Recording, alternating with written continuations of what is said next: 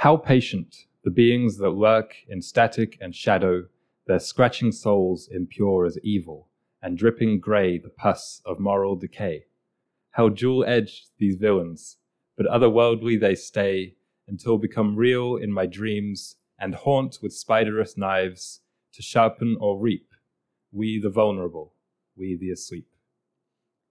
Hey everyone, welcome back to Solacene, where we imagine a beautiful, sustainable, tactile future. Aaron, your poem really captures our optimism and our ethos very well. Well, today is the 12th episode in our storytelling semester, and we are talking about creepy things and fears, scary stories basically. So I thought I would try and write something that is about the villains that lurk in the corners of our imagination, possibly planted there through stories and often running amok in certainly my dreams anyway, as you can attest. I can attest to that. Yes, sometimes Aaron thinks I'm a spider. So thank you all for joining us this week. I'm so excited to have this talk. But before we kick off, if you are listening on Apple, you can subscribe. On SoundCloud and Spotify, you can also subscribe or give it a like. Just help spread the Solacene vision if you like it. Yeah, we also have Field Notes, which is a weekly newsletter of sorts we'll put into your email inbox. Alicia describes as the love letter to existence or to the world. Each week we kind of just observe nice things that we think will relate to the Solacene, or perhaps critical or some kind of creative journal entry observations that we've made. So that's that. The first question for today, as my poem kind of introduced, is why do we find what we find scary in stories? And will that change in the Solacene? And I'll just talk a little bit about the poem, if that's okay. You already mentioned that I sometimes think you're a spider in my sleep. I had that little Easter egg in there. I talked about spiderous knives, which are like dual-edged and being wielded by the creepy villains of horror stories. I'm sure like a lot of people, even if you're not a big horror buff, you can recognize like one or two villains from movies, books, stories that have in some way influenced or creeped you out. And I use the metaphor in the poem that they're like two-sided. They can either sharpen you or damage you. And I think that's something that's important to talk about when it comes to scary stories, that there is a type of healthy terror, I think, and there's like a type of damaging terror, but it's like in both cases it's things that might seem innocuous to our waking senses. You know, it's like, yeah, it's just a scary movie, it's whatever. But these characters that we believe in so vividly, and because narrative is so sticky in our minds, like we've kind of evolved to zero in on any kind of narrative, that the things that we find in our conscious waking choices to be just maybe a background movie or something, or just a fun 2 hours of jump scares, sometimes it's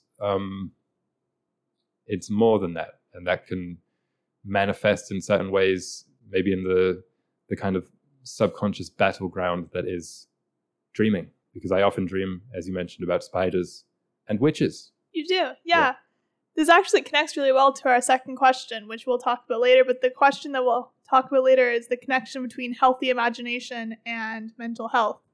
And I feel like what you're getting at with this is perhaps when you unintentionally consume scary things, or without intention, not unintentionally because you could choose to put it on, but just kind of mindlessly consume it, perhaps it can have a negative impact on your psyche. Yeah. And that's likely because we've evolved to be repulsed by certain things and find certain things scary, or more specifically creepy. Creepy is different than scary because creepy things are uncanny. Okay. But it doesn't make you have a fight or flight response the way that a fear would. Okay. So it's like, why do we find clowns creepy? Or for me, I find kids in scary movies really creepy. And it's because we don't know, like, it's ambiguous. It's like, it's a kid. It's not actually dangerous, but it could have something because of the way it's being presented. And then when you see a kid in a street. For me, it's old people.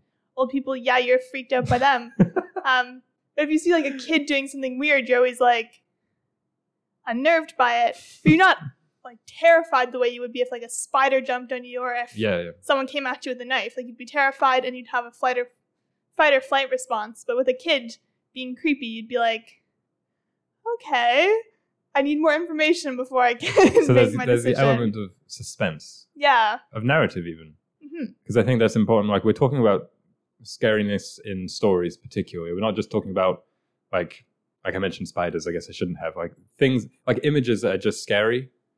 That's Mhm. not really what we're talking about unless they're presented in a narrative sense. Like, for instance, campfire stories. Like, those are good. Why are these stories creepy? Or something. There was like this for a while. This is weird because it makes me sound like I was growing up in the 70s or something. But for a while on my road, there were like these happenings when I was growing up that no one was really sure about. And on the school bus, there would always be rumors flying around. So those are like stories extrapolated from an image. Like, for instance, one day there was just a really old looking, straight out of a haunted house wooden chair at the bottom of our road, which was basically a cul-de-sac. And around it had just appeared overnight. And around it was like, maybe I shouldn't be saying this on the podcast, was a circle of stones with like a bunch of dust on the outside of the stones, but the inside circle was completely clear. Mhm. So that provoked the childish imagination in a lot of creepy avenues. Yeah, for sure. I saw a post online today on Pinterest, and it was like, how to know if something's haunted, the way that the trees grow. And it's like, obviously the way trees grow doesn't indicate that something has a supernatural element to it, but it's like, it does make you ask questions when a tree is growing really weird. You'd be like, this isn't normal. Then your brain starts trying to put that image into the context. Okay. And yeah, I feel like what we're talking about isn't just like what's scary, because it's like, obviously a murderer is scary, or obviously like a huge ecological disaster is scary, but we're talking more about the narratives. Yeah. So yeah, I think the question of why do we find what we find scary in stories is kind of akin to why do we choose certain things to tell horror stories about or scary stories about. And it's like, through history there's been folklore, the vampire, the witch, that has these psychological elements, almost they're archetypes basically. Mm-hmm. Also, I think we should talk about that next week, archetypes. Not sure how, because those are key elements of storytelling that we shouldn't just brush aside. But they're basically like psychological fears kind of blown up to the extent of our human imagination, which is boundless. Mm-hmm. Especially using the unknown, like you're talking about a tree. We don't know why it grows that way, so it's creepy, and maybe nothing grows in that patch. Who knows what happened there? So we tell stories about that. But it's like, I was thinking about the stories that are a little bit more current, that maybe haven't been told for hundreds and thousands of years, and therefore haven't been kind of codified by generations of human pathology or human experience. Because like with the vampire, for instance, so many cultures have a different version of this that we know it's just playing on something primal that's innate to humans. But with more modern stories that are deemed scary, that perhaps don't have clear historical analogs, you're like, well, there might be something about the modern world that is prompting us to find this scary that isn't natural, to use that word. So like, I was thinking about the preoccupation with serial killers and true crime so dominant in podcast, and just like general stories that are fueled by and serve to fuel a mutual mistrust in people. And I was like, maybe this is because of the rapid rise in urban living over the last 200 years or something. You think about it with the start of like Jack the Ripper, or even tales older than that, all the way to now. It seems like it's been really at the front of our imagination. And it's like so many horror movies, they're barely even supernatural. It's just like the Zodiac Killer or something like that. He could be one of us, which I wonder if it has always been so, that particular fear has always been so dominant in stories. Yeah, because there's so many people around us that we don't know, whereas 200 years ago, probably like before everyone started moving to cities, it was, you just would know everyone. Yeah. And if there was a seedy character, you'd know who they were. It wouldn't just be like, it could be anyone. Yeah, so I think it's kind of a modern theme that plays on the idea of urban anonymity. Yeah. And as we talk always about Solacene communities and localization and friendliness, let's say, I don't think that'll be something that's so dominant in the Solacene. Yeah, that's a really good point.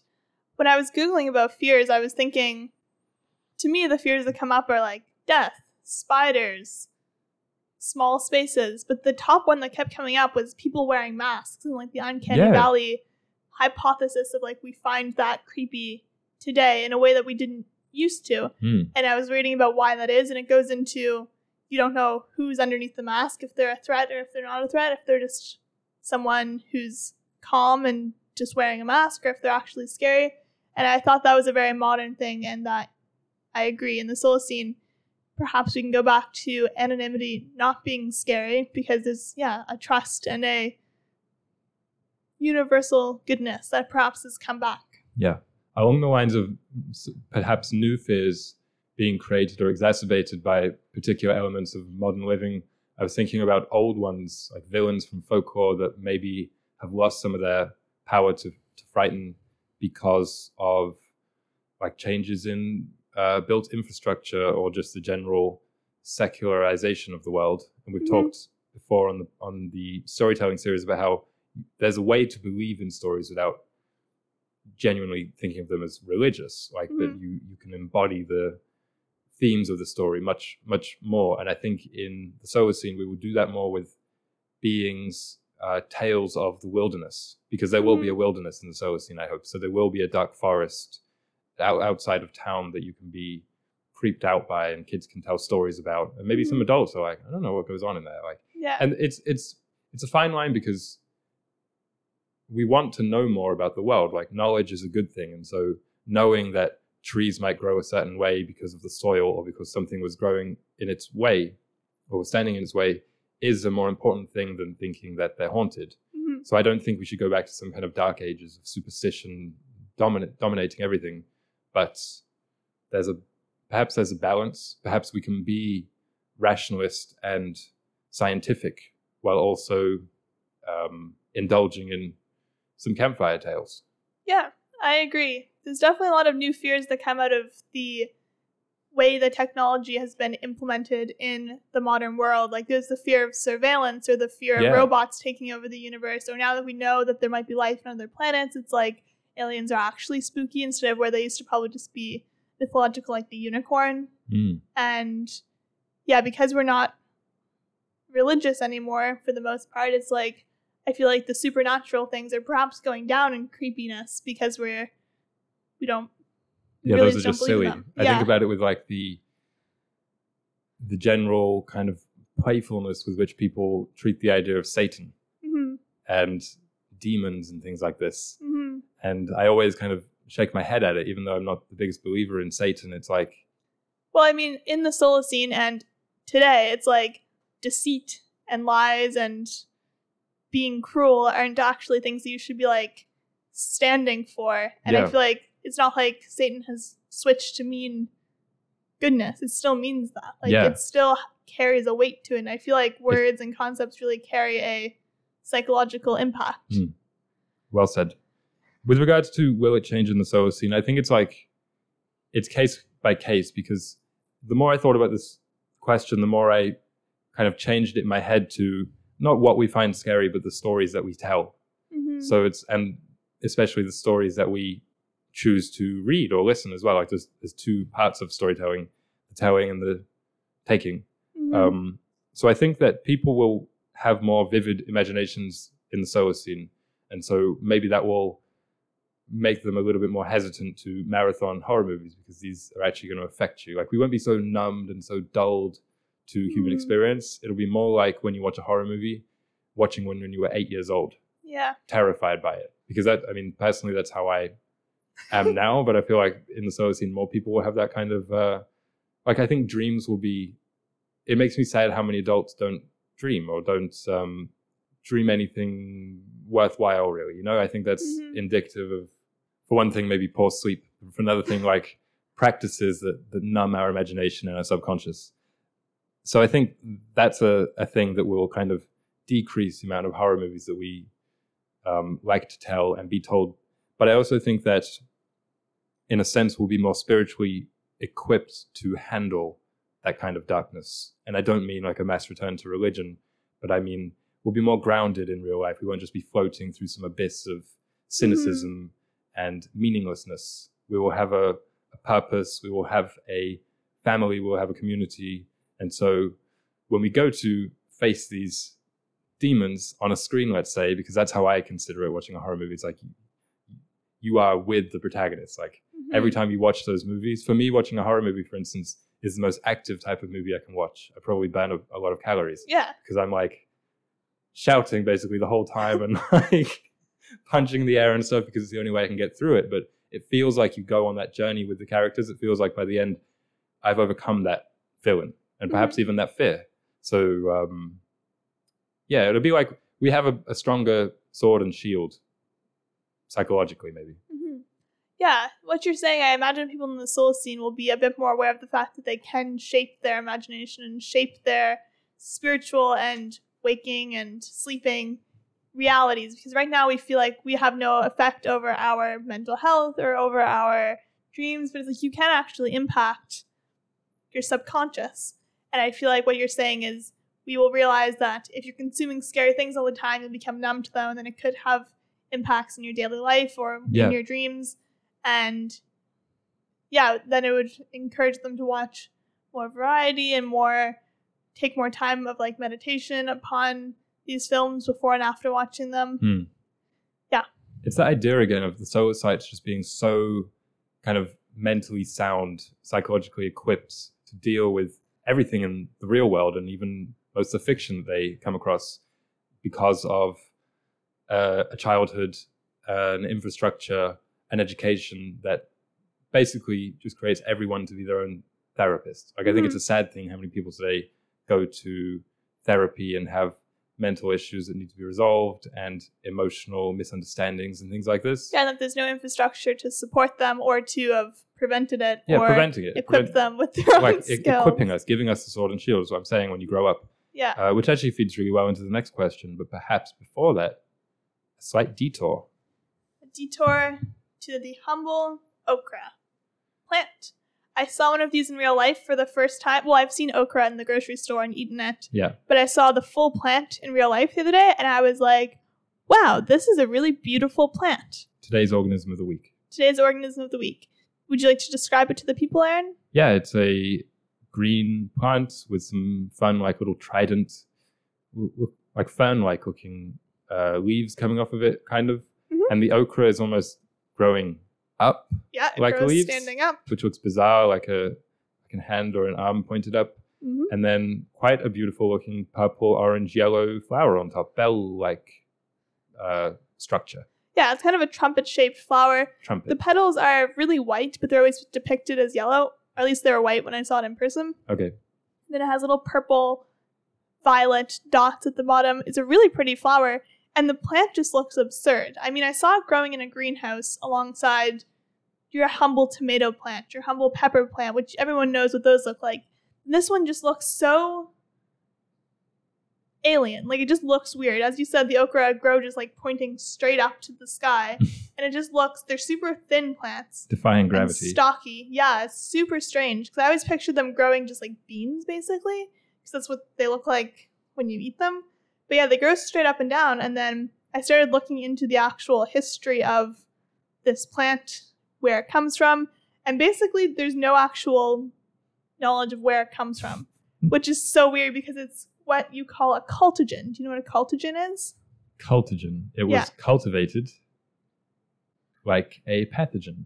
Well, it's like a plant species that we only know the cultivated version. We don't know the... Oh, wow, the wild one. The wild one. It's like this doesn't just wildly occur, and there's really nothing that they can find that is like an intermediary between it and its ancestors. So there was some eccentric botanists in medieval times who... Ancient Egypt all the way up to modern times. It was first recorded in like the 16th century, the 17th century, but it's been traded forever. It's like one of the most ancient plants that have been traded. So it's like when you try and code its DNA or check its DNA, it's like you don't actually know where it's from because it was moved around for thousands of years. It's crazy. Kind of cool. And then it's also the first place that's listed as like it being used in their cuisine is North America. So it's just like super prevalent in North America, but it's also part of Middle Eastern, Indian, Brazilian, Sri Lankan cuisine. It's just like a global plant. It's really cool. It's in the mallow family. We've had some of those before on the podcast. Cultivated in tropical, subtropical, and warm temperate regions. I think the mallow that we had before was the cotton. Yeah. Because you said it sounded soft. Yes. When you eat okra, there's that white, spiderwebness to it. So maybe that's little pieces of cotton. Well, the family, I don't know what I'm talking about. The plant looks very similar, very stocky. Like, it's not like a bush or anything. It's just like a flower. And yeah, I don't know. They're just kind of cool to me. They're 90% water, 2% protein, and 7% carbs. Do you like okra? I really don't. They're slimy. Yeah, I despise it. I might say that. But still a cool plant. If you get a chance, look at a picture, or you can look at the YouTube video and see my drawing. Really great. It's not that great, but, I like the okra plant. Very inspiring to me. Thank you, okra, for bringing us this episode. The next question was, you presented it to me almost like one of those word clouds where it's just like the different terms, and we had to try and string together the actual connectivity. But it was something like, what's the connection between healthy imagination / escapism and good mental health? Mm-hmm.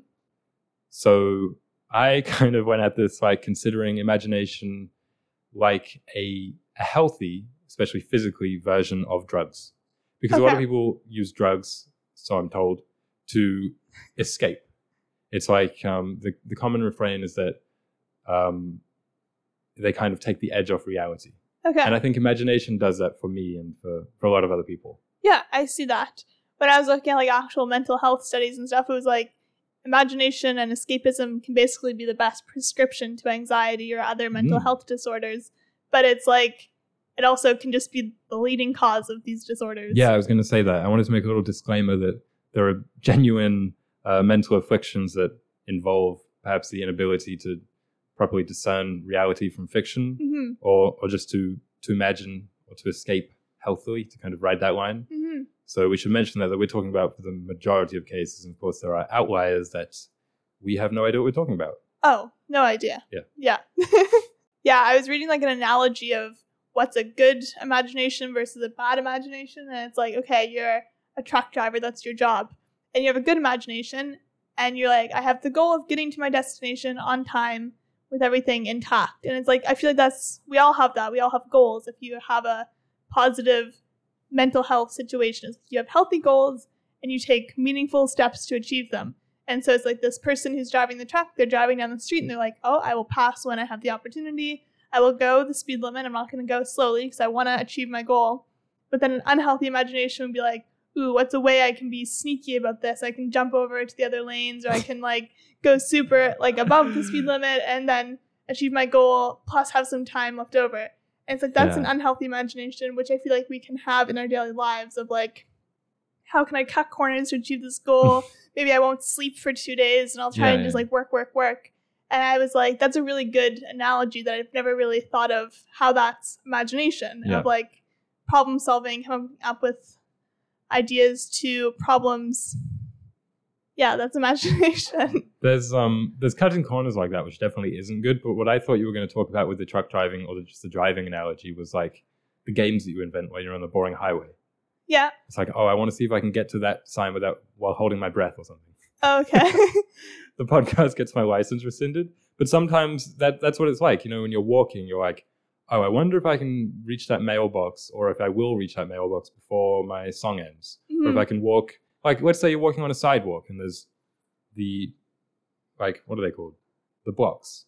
Yeah. The pavement stones that you're walking on. You time your steps, right? Yeah. It's like two each without stepping on the thing. But then every third step or every fifth step or so, there'll be the one where it's just one step. Yeah. So like games like that, where does that fall? I feel like that's it's fine. It's like an AI or an augmented reality overlay on our brain. It sounds so unsolacine. Yeah. But it's like, that's just always with us, I think. Yeah, I think so. And I was thinking about how this will apply to the Solacene. And my thought is the things we will be doing will hopefully not require that. Yeah. Because I was thinking, like, when I run, I do like, okay, I'm just going to run to this mailbox, which is probably like 10 minutes away. I'm like, and then if I get there and I'm done, then I'll just stop. And obviously I'm never like exhausted for those 10 meters and I just keep doing that. But it's like in the Solacene, perhaps the scenery will be a bit more interesting, or I don't really know. There'll be better places to run in community or whatever it is. No, I mean, in three-dimensional cities like in Montreal, don't really do that pavement thing so often because there's so much to look at and so much to engage in healthily, I would say. But it's just like boring. Yeah. Boring places. I think boredom is when imagination kicks in the most for most people, perhaps even more than genuinely unpleasant situations. Because then it can be hard to escape into certain things. Yeah. I had a note just on like the creativity aspect of it, which is that the line between healthy and unhealthy, I think, often resides in our understanding of the process of creation. So like, for instance, I think of people who get really addicted to like those online games like World of Warcraft, where it's a whole world and you are taking place in maybe multiple storylines a day. And you prefer that world perhaps to our own, or people who are really, really big fans of Middle-earth, like from Lord of the Rings. And I think like the line is when you admire the world as a part of its creator's work. So like you look at Middle-earth and you say, wow, look at all those languages this person created, how impressive. Look at all the research that went into it. Look at how cohesive he made it all. So it's kind of like when you're reading a book and you are seeing the author's fingerprints over certain parts of the world. I think that is a healthy way, without being like overly critical, like, oh, you can see what they did here and this is really shallow, and but just it's a healthy like awareness kind of. I always remember, like, here's a good example. When I was a kid and I would get terrified by watching some episode of TV or movie, my parents would always say, to calm me from my hysterics, just think of it as, just imagine the set, just imagine the costumes, imagine the director on his seat saying cut, and just imagine all the lighting and everything, and that helps. And I still do that. And even yesterday, you can do it for things that you're enthusiastic about. So yesterday we were playing Splatoon, which is a video game, for the first time, and we were noticing like, oh wow, look at this thing that they put in here. Wow, it's such a cohesive world. This is really well made. I like the details here. And you can observe these things, I think, from an artistic appreciation lens, kind of, rather than a wow, I really want to live here kind of lens, which is maybe a little bit less healthy. Yeah. This episode's gonna be the most cohesive yet, because this all reminds me of the next question. But one more thing that I want to talk about in this area is I recently read, I talked about it last week in brief, but it fits here a little bit more, from the Solar Punk Detective, which is like a serial story series that I talked about last week. And they published in their newsletter this thing about solar punk versus what they call ruin prawn. So like trying to consider the future and being like obsessed with the ruin and like, oh, the disaster, and this is going to be so cool. Yeah, there's an anti-human aspect to it for sure. Yeah, versus solar punk, which is supposed to be inspired and just like, this is what the world could be. And I feel like we can choose to be in the solar punk camp or in the optimistic camp or in the disaster, and we get like obsessed with these. It's still imagination and it's still like thinking towards the future, but it's like extremism, I suppose. It's like being obsessed with the extreme and obsessed with the macabre, I suppose. Yeah. And I feel like that's not good and not very Solacene. But it's about building rather than destroying, kind of. Yeah. My final point was not artistic, because I thought I dwelled on that a little bit too much, which was about using imagination not to write a story, but to better your life, your community, the life of those around you in a way. So you're walking, man, this street, imagine if it was like structured a different way. And so you make that observation, which is what I think most people do, like, oh, why do they put the trash here? It doesn't make any sense.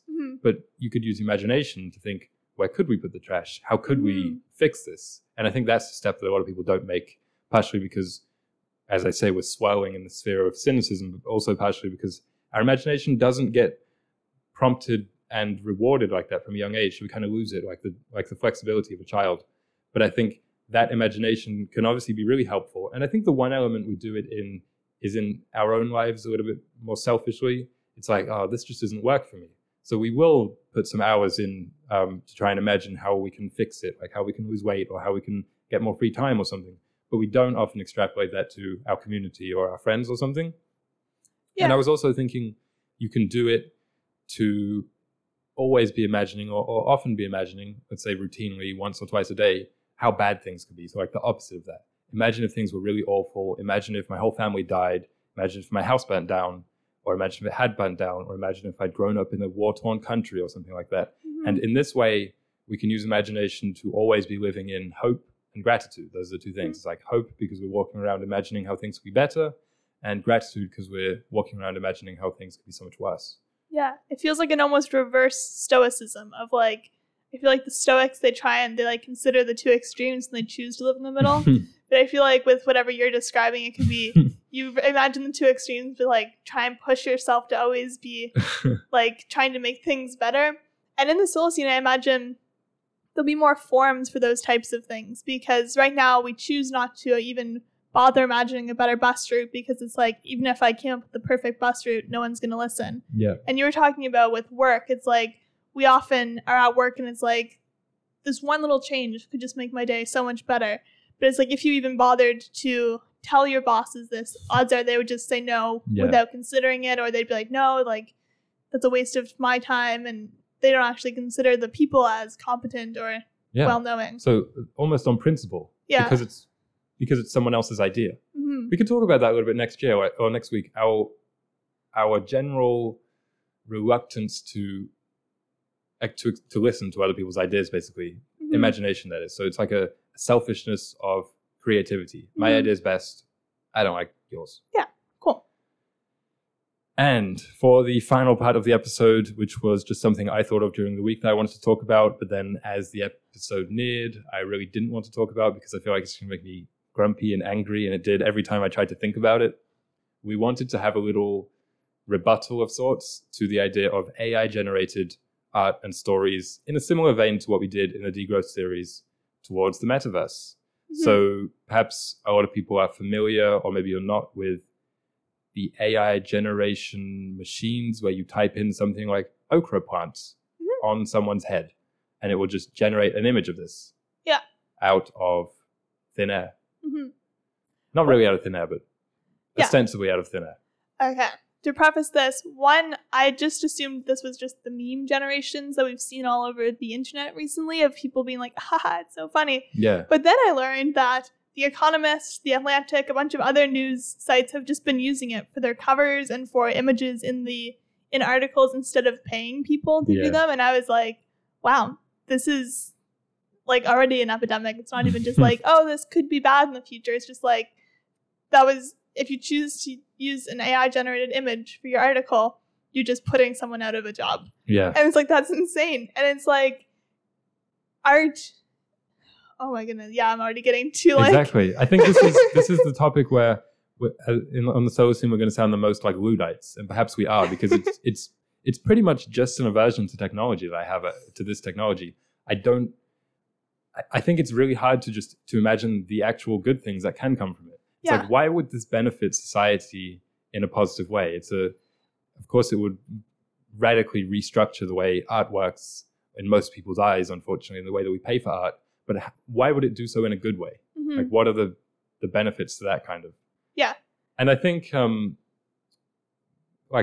my thoughts are going to be rather unstructured on this, but something I thought of was that we've been primed over, let's say, 150 years or so towards this moment in terms of devaluing art as a concept. So, like, for instance, modern art, where it's like, we're going to paint the canvas white and things like this. Like, that's a whole topic for another conversation. But what that essentially did was lower the bar so that great art, in most people's eyes, doesn't require skill anymore. Technical skill, that is. But I'm not entirely against that, because I still think there's a real authenticity to it from the artist. Like, maybe they meant something when they painted that red circle. Maybe there was something to it, what Jackson Pollock was doing. Like, there is meaning, there's feeling, there's a moment behind it. Like, there's human spirit, there's soul to it.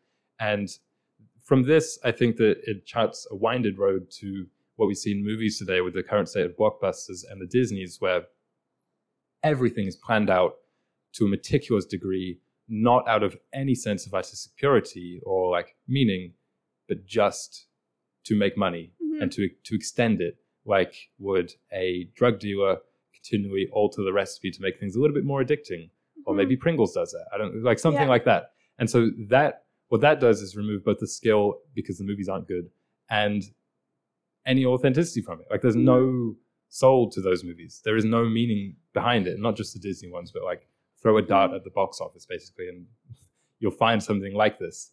Yeah. And so I think if that is what we call art or even high art, then there's no problem with AI generated movies, plays, books, whatever, because that's the exact same thing. But that isn't what we should call art. So it's like, it's this fundamental misconception of the idea of art, especially by people who are unfortunately driving culture through technology, that just really makes me sad more than anything, I think. Yeah. You were saying like we've been primed for this. It's also with like printing press, and it's like everyone has a version of like the Mona Lisa in their living room, or like, oh, I have Picasso on my wall. Exactly. It's like going to the Louvre. Art doesn't mean anything anymore to a lot of people. Yeah, because it's not just the modern stuff, which I talked about postmodernism last week, and I was like, I just think this is not great for the human. But it's like, I read so many Reddit posts and Quora posts and everything about people defending AI art. There's very few people attacking it. Yeah. Because they're like, it's not going to take your job. Like, obviously a human art is still going to be more valuable, but it's like, it literally is taking people's jobs, for one. And two, I read this huge thing about how AI art just isn't art, because the meaning of art is that it has to come from a place of emotion. And like, art is good for the artist. Everyone that I know has made art out of a place to cope with an experience. And it's like, if there's no chance of ever being rewarded for creating the art, I think it'll be less likely. And then people might have pent up emotions that they can't express because they're like, well, I can just type it into this machine and it will like show me the image. Like there's no actual, but the actual putting pen to paper, putting a brush to a canvas, like it has an impact on you. That's why art therapy is a whole field. Oh my goodness. And imagine growing up in a world where all the art you see, like even I'm specifically thinking of newspapers, of like if the articles were written by an AI, which is a thing that's like happening and can happen way more so over the years, you all grow up reading that and seeing these cartoon doodles by machines. It's like you're going to just feel so alienated growing up seeing that. Well, what makes me sad is that people won't, or people might not. Yeah, it's true. Like we're just basically plummeting towards this hellscape as fast as we can, and no one's asking questions about maybe we shouldn't be doing this. I saw there was this Twitter video trending. It was just like one of those silly videos about, it was a macro like time lapse kind of a different moth species like fluttering their wings. It was just like one of those like silly things. And someone tweeted, in 2 to 4 years, anytime you see a video that's beautiful, your first thought will be to wonder whether it's real or if the AI's prompt was beautiful video of 15 different moth species flapping their wings, professional photography, 8K, trending on Twitter. And I was like, yeah, but that's so sad. That's not a good thing. And again, like being primed for it, the algorithm kind of already does this. It's not in terms of the creation of the things, but in terms of the sequence or the types of things that we listen to. Like we're already kind of fed a constant stream of slop like this, but at least it's made by humans. At least like that's the low bar that it clears. This is just the content machine. Like that's the word I think is, people have used that for years now, but this is a literal content machine. And it shows exactly what's wrong with the grouping of all these things into content. Even the term devalues it immensely. Yeah, I saw a lot of posts and articles in favor saying like, how good would it be when you can just generate a movie for yourself, like designed to suit your needs quickly, and then you can have like a constant stream. It's like, that sounds like a dystopia to me. Yeah, like we've seen this. You were talking about food. Low quality content is food for the spirit and for the brain, and it's like we're gonna have I was gonna say we're gonna have a mental health crisis, but we're in one. But it's gonna a worse mental health crisis, and just like, because the human spirit is so much more than just consuming art. Like it's intangible. It's like I can't actually explain it, but it's, if we keep doing this, I feel like the spirit is going to just wither and just feel like those, like a star floating in space. It's not actually going to be grounded at all. It's hard to talk about this thing without speaking metaphorically, because it is like it's a spiritual response that we have to this. It's intellectual also, but it's the soul speaking first and foremost. Yeah. Yeah, it just makes me sad. People, if you want to think about that on your own terms, you can do so. I don't blame you if you don't want to, because it's a fundamentally depressing topic, I think, and it genuinely makes me like annoyed that we're just doing this because of 500 people who are really good at coding computers say that this is what's going to happen.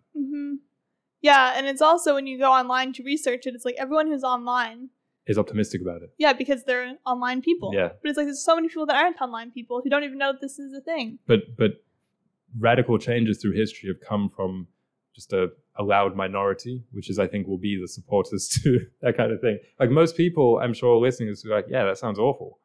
But it's not most people's whims that will actually push this. It would be like corporations. Yeah, this is a lot. Nice way to close the episode. Yes. Actually closing it how we started it, with terror. Terror. So thank you all for listening. See you next week.